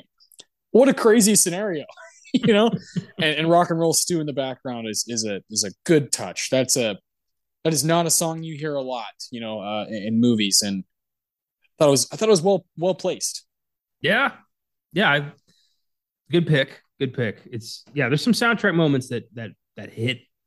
There's a lot that's like unnecessary. I don't know why. I feel like a lot of them are just like Russell being like, I like that song. Let's put it in. Yeah, yeah. You know, this is a skill. This is a true skill. Like you really have, Scorsese and Tarantino and Paul Thomas Anderson. Like these guys are like they really know how to choose enough obscure songs and things that you like haven't ever heard in a movie because they've done like all of their research and watched everything under the sun. They're so good at making the score the soundtrack and using that as like as a character. With David O. Russell, I feel like he does this a lot and it doesn't work. But he's like, I'm gonna do that. Like I'm gonna use that trope of, in all of his movies. Like I'm gonna have songs playing constantly to like get you from point A to point B. Like that's like its own skill. And if you're not good at it, it can like take your movie down. And I feel like the fighter is being held back by it. I feel like if this movie had like a really, really good score feel like it could be enhanced. Dude, he wants to be Martin Scorsese so bad. Yeah. It's sad. I mean, like he's poached Robert De Niro. He's doing the soundtrack thing. I mean, the fighters like he wanted this to be his Raging Bull. Yep. It's weird. He's got this. I feel like a weird obsession with Scorsese with this guy, and he's nowhere near that kind of talent. I don't get this guy. Yeah. Me either, man. Me neither. What's what's some other stuff you like though? Like I liked Back in the Saddle, the Aerosmith song. I thought that was like that was an interesting touch close to the end of the movie. Of course, you have we mentioned Can't You Hear Me Knocking. That's just a fantastic song. It's hard to fuck that up. Yeah, I thought How Do You Like Me Now wasn't timely, but it worked for the movie. Like as the opening and ending. Yeah, Yeah, yeah, I yeah. thought that was cool. Um, the first montage song, I wrote that down, but I erased it. I don't remember the name of the song. Which Uh, which it was the first, uh, like where he's training with Dickie for the first fight. Here, I'm gonna look up the soundtrack. I'll know the song as soon as I see it. okay. The Fighter soundtrack. I mean, Uh, you got Here I Go Again by White Snake. Fuck yeah, yeah. his walkout song that was fucking cool. Yeah, A that was fun. Yeah. little on the nose, but whatever. Yeah. Saints by the Breeders. That's what it was. That's a cool track. Yeah. Yeah. That is a cool track. Yeah, no, like if this was just a playlist on Spotify, cool. I did love Dickie just chilling in a crack house listening to Dance Hall Days by Wang Chung. Fantastic with all the Cambodians. Yeah.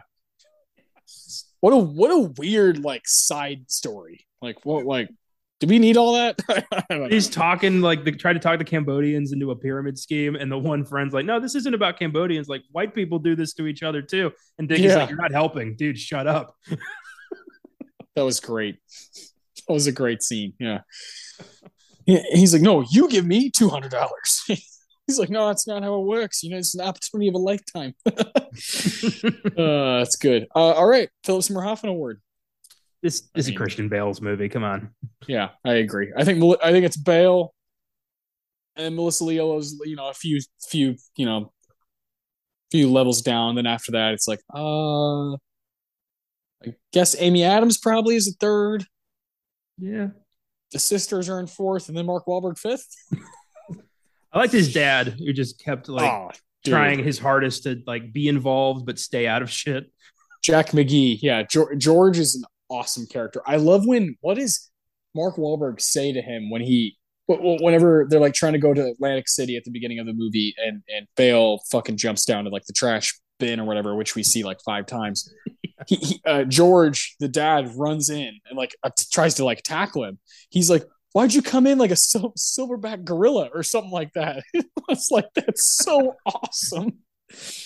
I love when he shows up to like save his son from the wrath of Alice and the sisters. And then he just drives up and he sees them all outside the house and he just gets back in his car. Yeah, Like, nope. yeah. Fuck this. Yeah, yeah, yeah. That's a great scene. Yeah, it is like you said. It's Bale's movie. Dickie is like who you're really trying to watch the whole time. He's the most fascinating. Um, God, Christian Bale is the man. The Roger Deakins Award, best scene of the movie. As you know, with every boxing movie, like the climax is going to be that last fight, the big fight. Yeah, And I went with that, the title fight. I do like it. Neri's such a it's pretty prick. good. Yeah, it's Yeah. pretty good. And just, yeah, I loved after the pep talk. I kept, like that's when the Rocky theme would kick in right there with the final round, and he just kicks Neri's ass, and then he wins. And it's like, yes, it's expected. They're always going to win the last fight. Well, not always. If Well, I guess now Rocky lost, but then he won in every other movie. So fuck it. Uh, Yeah, no, it's more about like I overcame my fear and like yeah. my downfall, and like I came back and here I am. Like every boxing movie is always like Southpaw, the movie that came out a few years ago. Mm-hmm. I, I didn't really care for it because I was like, really, this is like all of those tropes, but just done in a movie. I'm just not going to care about for like the rest of my life. Like it's not Rocky. And Yeah. it's certainly not Raging Bull. It's not even the fighter. So it's just like I just don't care. I just don't care. Rocky's the template for fictional boxing movies. Raging Bull was the template for true story boxing movies. So Yeah, we'll I just think that's there it is. yeah. I like Like, that. you ever see Cinderella Man with Russell Crowe? I like that movie. I like that one. I like it too, but again, it takes so many liberties with with reality. Like the bad guy of that movie was not a bad guy in real life. Like he killed a man in the ring, but it haunted him his entire life. Like Yeah, he didn't brag about that shit. So like, they make it seem like he's like I'm gonna do it again. Yeah, yeah, like yeah. he's a serial killer who uses a boxing glove. I like that movie because Paul Giamatti. Yeah. He's amazing in that movie. Yeah, it's like 2004. Yeah, I remember really liking it when I was younger because I was so into Crow as a kid because of Gladiator. But yeah, it's fine. It's not something I'm like let's throw it on right now. When I talk about Rocky, I'm like I want to watch Rocky 4 right now. And when I talk about Raging Bull, I'm like yeah, any time, any day of the week, like I'll go for that one. So that's why they're the best. Um, I almost chose the final bout as well because you got the press conference that's really great leading up to it. You got the actual fight. You got the post thing where like he fucking wins and Dickie's like yeah, and he's clean and you're like oh this is great. Uh, it's a good finale. It sticks the landing, does what it needs to do. My favorite bit of the movie really and like what draws me in the most is the drug stuff, the HBO special that they're doing about Dickie's comeback. You find out in the movie it's clearly about his addiction to crack and like what it can do to you. The opening scene of this movie is my favorite scene of the movie when he's on the couch and he's like, "Sean, do I fucking look into the camera, straight into the camera?" And he's freaking out and he's like, "Oh, there's my brother. Taught him everything he knows." you know, and when he starts describing both of them as fighters, me and my brother Jeremy have always quoted that bit of the movie. My brother's always been like, "I'm fucking squirrely as fuck," and I've always been like, I'll carry it on, and I'm like, yeah, well, he's real powerful. He's got a strong left hook, but he likes to bring him in tight. He likes to play it inside. I'm on the outside. it's it's such like a iconic thing for me and my brother Jeremy. We've always admitted like we don't love that movie, but we love certain scenes from that movie. That's kind of the story of the fighter for me. It's like there are strong moments, mostly because of Bale, but it's I don't know. It's not something super special. It's special watching him. And so at the very beginning of the movie, I think David Russell knew like what he had to an extent. I think he knew like, oh, I got this Bale guy. This is lightning in a bottle. Like this performance, this character is like a match made in heaven for him. Let's open up with that. Like let's open up with our strongest, asset. And yeah, he's fucking intoxicating. Just sitting on a couch talking about his brother. And I love when he goes back over and over and over to the Sugar Ray thing. Yeah. So, hey, I knocked Sugar Ray down, 10 rounds. I went toe to toe. He said I was the trickiest fighter he ever fought. He couldn't get to me. He couldn't get to me. I love that. And it's all set up at that very first scene when he's talking about it. He's like, people still talk about it now. The pride of Lowell. Yeah. This guy's he's just an addict. At the core, he's just a fucking crack addict who like won't shut up. And like that's the movie I want to watch. It's like Yeah. I want to watch Dickie. Yeah. The most tragic thing is everybody realizes that except him and his mom, who's still holding on to that, that pride. Uh, it's Yeah, God. it's great. Yeah, totally get why you'd pick that. Yeah, I'm squirrely as fuck. I love that quote. You can see Jeremy saying that, Yeah. yeah. I'm squirrely as fuck. It's good shit, man. Well, yeah, that's fun. That's fun stuff, I think we're on the same page with this movie. I think, Yeah. there's an understanding that we like it, don't love it. That's just fine.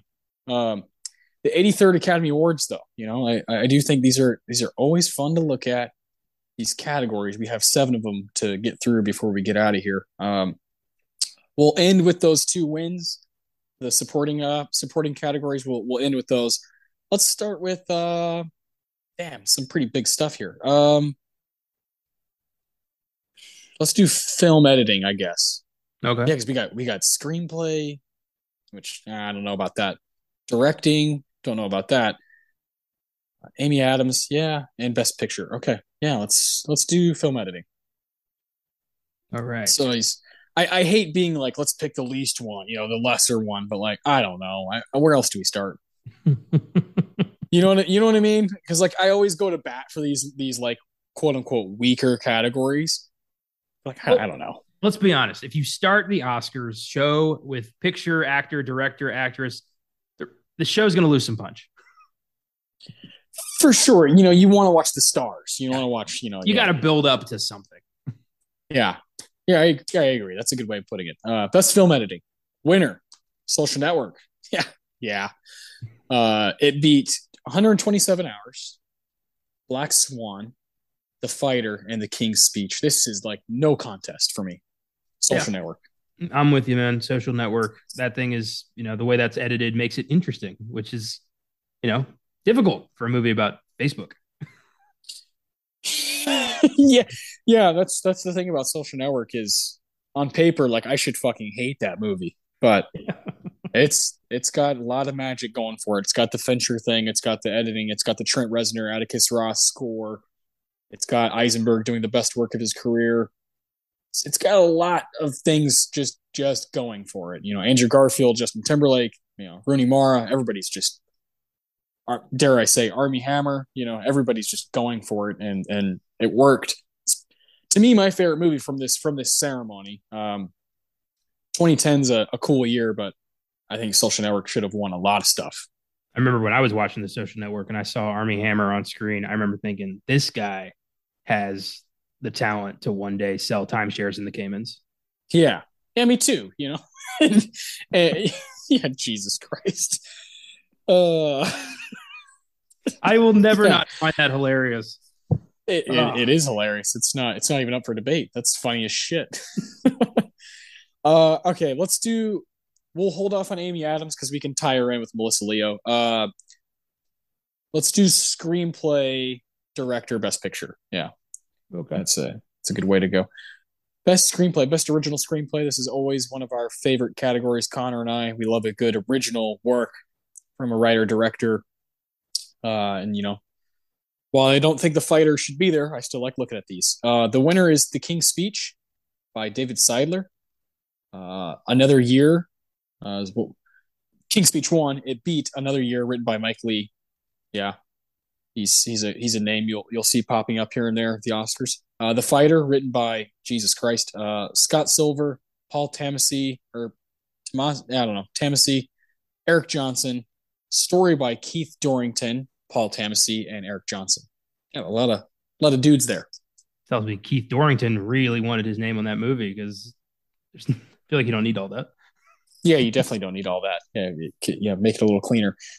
Inception, Christopher Nolan. And the last nominee is The Kids Are All Right, written by Stuart Blumberg and Lisa Cholodenko. Cool name. Yeah. This isn't that great. This group Yeah, overall. it's a weak group. This is it's not often adapted screenplay looks better by comparison.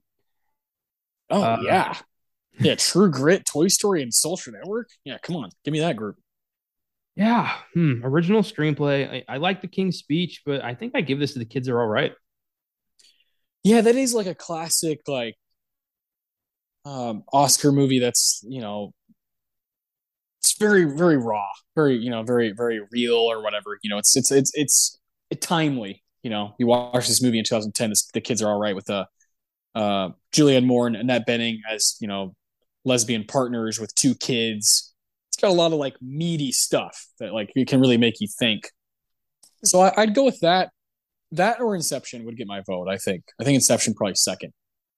Inception's cool, but it's a dense fucking screenplay. I want a screenplay to pop like popcorn. I want that.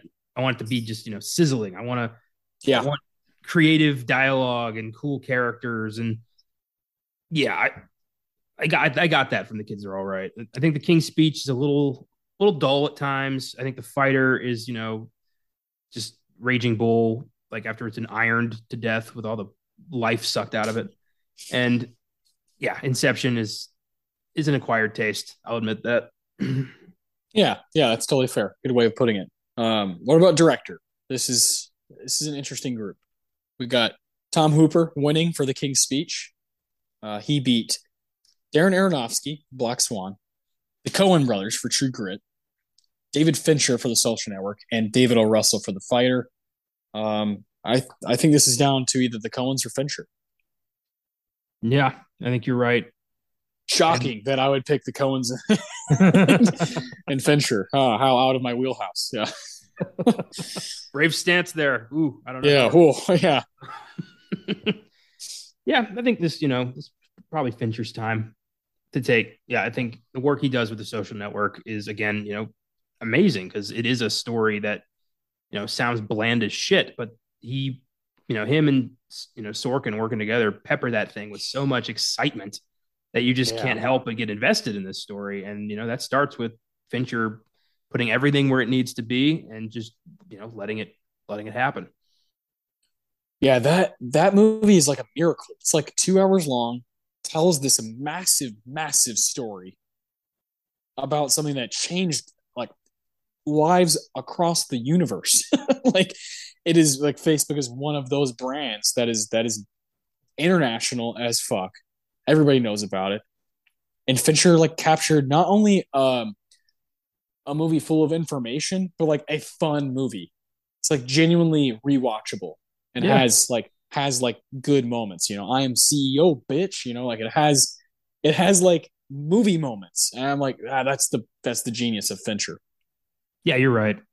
It is, yeah. I've come around. I remember like, early on back in 2010, I was like, the King's Speech, it's so good. It's amazing. Colin Firth is incredible. And I'll stand by that one. He is incredible in that. Yes. But it's just not the most interesting movie there anymore. It's, I don't really give a shit about the monarchy. Just don't. Okay. I like that. Let's hold off on Best Picture. Let's Okay. do these other categories and do that. I think we both have some fun stuff to say. I also think it would be cool to cut it down to five again. Like I think we've always had fun doing that. Yeah. And sucks that the town's not there. uh, Best Supporting Actress. You got the winner, Melissa Leo for The Fighter.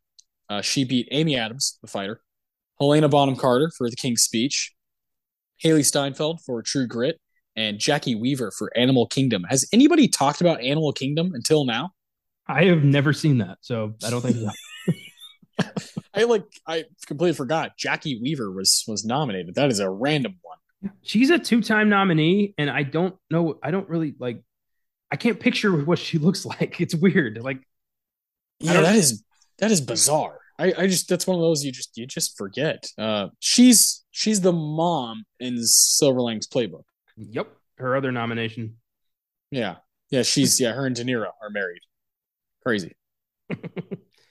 Yeah, this was Melissa Leo's to lose. I don't think Helena Bonham Carter is doing her best work in the King's Speech. I don't really get why she's here. Haley Steinfeld, I get, she's holding her own against Jeff Bridges and Matt Damon. That's impressive. And, Amy Adams is, the, I'm hoping she's not going to be another Peter O'Toole. I want to see her win at some point. Mm, Uh, yeah, yeah. I just have this feeling. I just have one of those feelings where if it didn't happen already, she's done so much amazing shit. I know she's younger, but or not, young, but she's young enough to keep going and get more nominations. But I don't know. She's to me one of the more talented people we've had over the past 15 years or so. I guess Junebug is her first nomination, right? And then she's just cranked them out since then.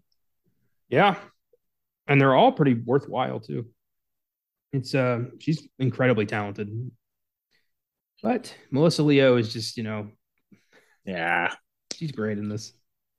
Wait, when she finds Dickie, he jumps like down to the little mini dumpster, and she like walks away, and he follows her, and he starts singing to her. She sings with him. Man, this is a devastating, devastating scene, and she was great. Yeah, it's such a manipulative relationship on both sides with that. Yeah, you see how he became a crackhead. Yeah, there you go. It's a good that's a good point. This Animal Kingdom might need to get some attention from us, man. We might need to see this movie. I just kind of like looking at it and like, Joel Edgerton's in it, Guy Pearce. I don't know. There's something that's kind of speaking to me right now, and is only nominated for one Oscar. I love those, those random one-offs. It's just her, just Jackie. I don't know. I feel like we need to see this. I just I just finished a run of that 70s show, and I think just Jackie was a gag they did, like where Jackie had her own talk show or something. But yeah, that made me laugh. But yeah, I'm down to watch Animal Kingdom. I love a lot of those people, and Australian film is pretty untapped for me. There you go. Maybe we'll knock that out one day. Come back around to 2010 and do it. Best supporting actor, Christian Bale for the win, the fighter. He beat John Hawkes for Winter's Bone, Jeremy Renner for The Town. Yeah, there's his competition. Mark Ruffalo for The Kids Are All Right, and Jeffrey Rush for The King's Speech.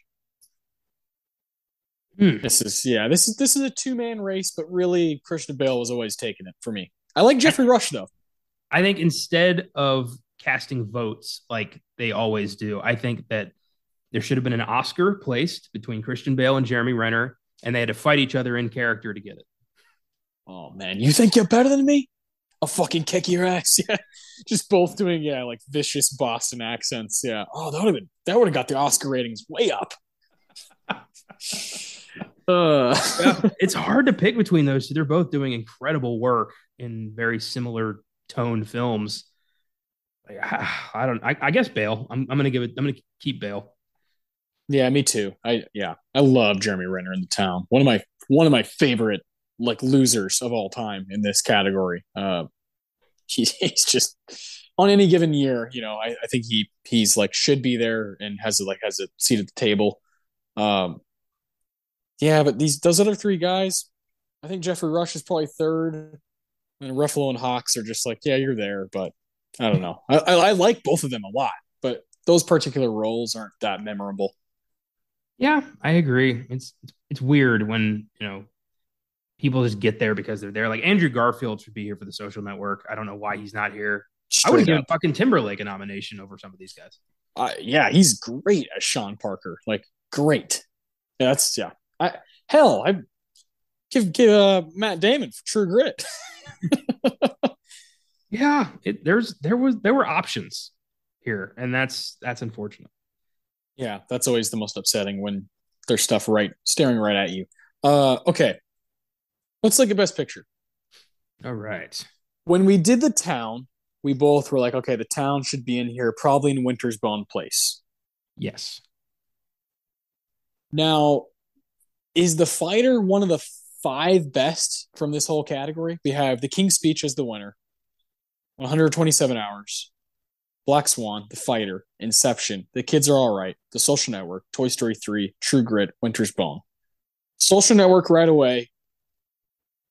True Grit.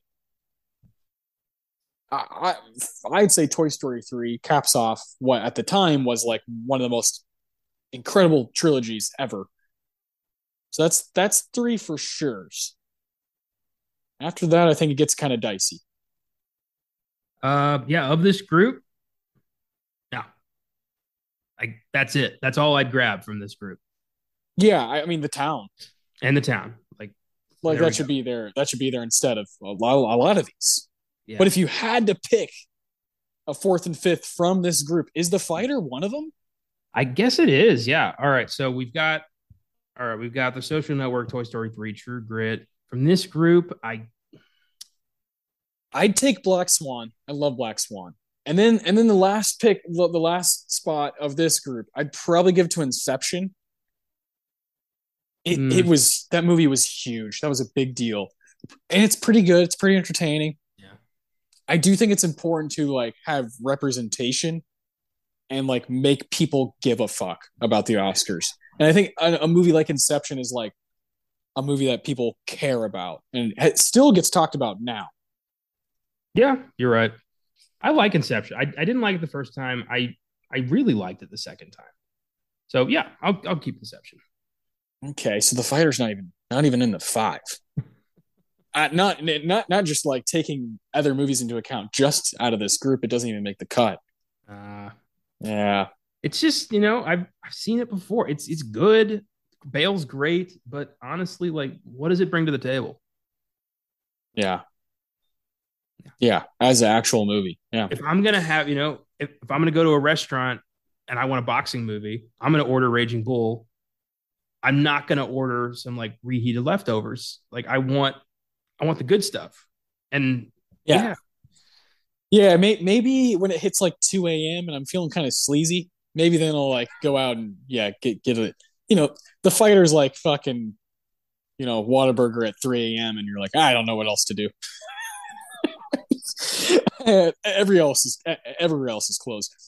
Obviously, we're from Texas with the Whataburger joke there.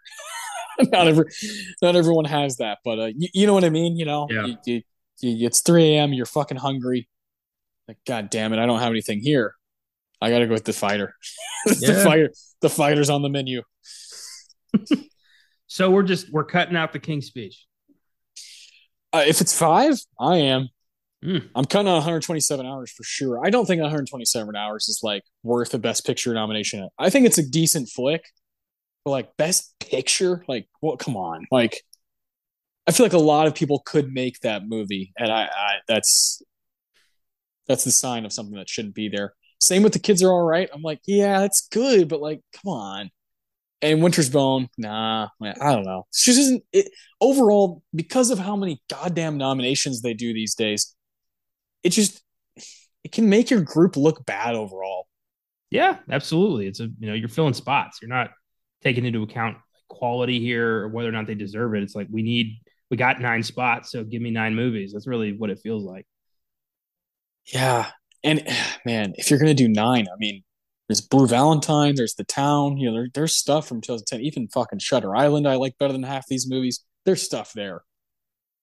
Yeah, totally, man. I don't know why they decided to do this and why they kept it for so long. I wish they would go back to 5. It's manageable, especially for us. Oh yeah, yeah. Speaking of, speaking of manageable, uh, this is fun, man. I fucking love doing these either way, even if the movie is The Godfather or fucking She Done Him Wrong or The Fighter. It's there's levels to this shit, and that's why we like some stuff more than others. That's the point of art. Just like you're always going to be connecting. But this big Best Picture category, we're taking on the daunting task of doing a big movie next week on this show. You're going to be going to Germany soon, Yes. so we wanted to move up the Best Picture showdown. Normally, we do it every fifth episode. Next week is episode 124. So we moved it up from 125 to 124 so that you could still do the Best Picture showdown before you leave for Germany. I'm all for that because I don't want to do a Best Picture showdown with anybody else but you. I know that you're going to watch as much as you can and try to reflect as much as you can and really give it some thought. And we're doing a recent year. It's 2019. Parasite, 92nd Academy Awards. It's a lot of movies. Obviously, this is just 3 years ago, so they're both still pretty fresh in our minds. I'm gonna rewatch as much as I can. I've already rewatched Marriage Story, Ford vs Ferrari, and Little Women. I'm gonna skip Once Upon a Time in Hollywood because we just did that on this show not that long ago. And the others, I'll see what I can get to. Of course, we'll both watch Parasite. We'll give that another whirl. I can't fucking wait. It's going to go down as one of the most important, if not the most important, Best Picture winners in existence. And it's going to be an honor to talk about it. Talk about Bong Joon Ho's Big Night, where he, says I'm going to drink. I'm going to drink until the morning. It's going to be cool to talk about that ceremony and what it meant, and talk about Parasite and how you and I both like got to watch it in time, like watch that stuff unfold. We both got to see it in theaters like before the Oscars, and we watched that wave of people like, no, this is actually like this might win. we like saw that happen, you know, like it might beat 1917, you know, like, and that was cool to be a part of. Probably my favorite ceremony that I've watched on TV, where it was like, man, this is what it's about, you know, like this is how the Oscars can be cool and can be something that movie people should care about. So I can't wait, man. It's gonna be cool as shit to do that movie and do that ceremony and rank those movies. That's a good group. Unlike 2010, the 2019 group has some bangers. Yeah, this was truly anybody's game that night, but I think we all knew it was time. And Parasite is such a mind-blowingly awesome movie, such a great rewatchable film that just stays with you. And I'm so excited to bring it to the show, and gives me an excuse to break out the Criterion edition I bought a while back, which I'm Beautiful. excited to do. So yeah, Beautiful. this is going to be so much fun. Yeah, I cannot fucking wait, man. It's gonna be good shit. Good way to send you off to Germany. Good last Oscar Sunday before you come back. So I can't wait. You're only gonna miss one of them, actually, aren't you? Right? Just one. Yeah, and then the one after that, I've got a late night thing that I'm definitely going to manage to do everything that day because I'm not missing that one. Yeah, because the episode you come back for is going to be the day before Halloween. So, of course we're going to be doing some spooky shit. Going to be a lot of fun. But yeah, in the meantime, get ready for Parasite. A lot of these movies are on streaming services. There's easy access to those 2019 films. It's I'll go ahead and say, let's see, Marriage Stories on Netflix, Irishman's on Netflix. Ford vs. Ferrari and Little Women, I believe, are not on anything right now because I had to watch them on Your Voodoo. I've got all of these movies, but it's not everybody. Joker is on HBO Max. Once Upon a Time in Hollywood is on Stars. Mm-hmm. Parasite's on Hulu. Mm-hmm. And what am I missing? 1917. Did you mention that one? I'm not sure if that's on anything either. I don't know. 1917 movie is on Prime. Oh, there you go, Amazon Prime. So yeah, like over half of them are accessible, and most importantly, Parasite's accessible. Yes, and one of the highest rated movies on Letterboxd, one of the most important foreign films in history. So can't wait. It's gonna be great. What's on Filmgasm and Beyond the Bad this week?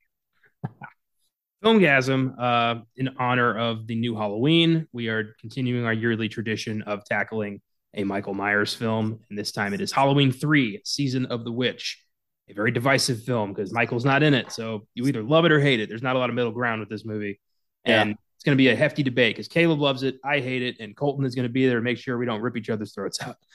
Colton's like, I thought it was fine. You can't be like that. You can't play the middle. He is slowly becoming the mediator between me and Caleb, which is hilarious. That's awesome.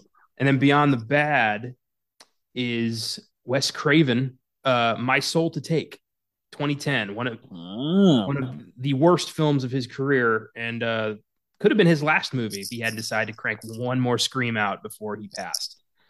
And I don't know anything about this movie. I was back when we were doing sneak preview. We did a Wes Craven retrospective episode where I watched like all of his movies and we were going to rank them. And Caleb straight up told me like, stay away from that one. Like, just don't bother. Perfect. And when he tells me a horror movie is shit, it's probably really, really bad. So we're going to see how this goes. Oh, that's perfect though, man. Cause now you have a reason, it's like, the Lord provided a way. That's fantastic. Good. Go. We got a good week coming up then. We got a little Halloween, a little Wes Craven, and a little Bong Joon-ho. All right. This is fucking bonkers. Super fun. Having a blast, This is all these shows are like just they've become who they are now, Beyond the Bad's over 40 episodes in now. Oscar Sunday, we're getting close to 125 already.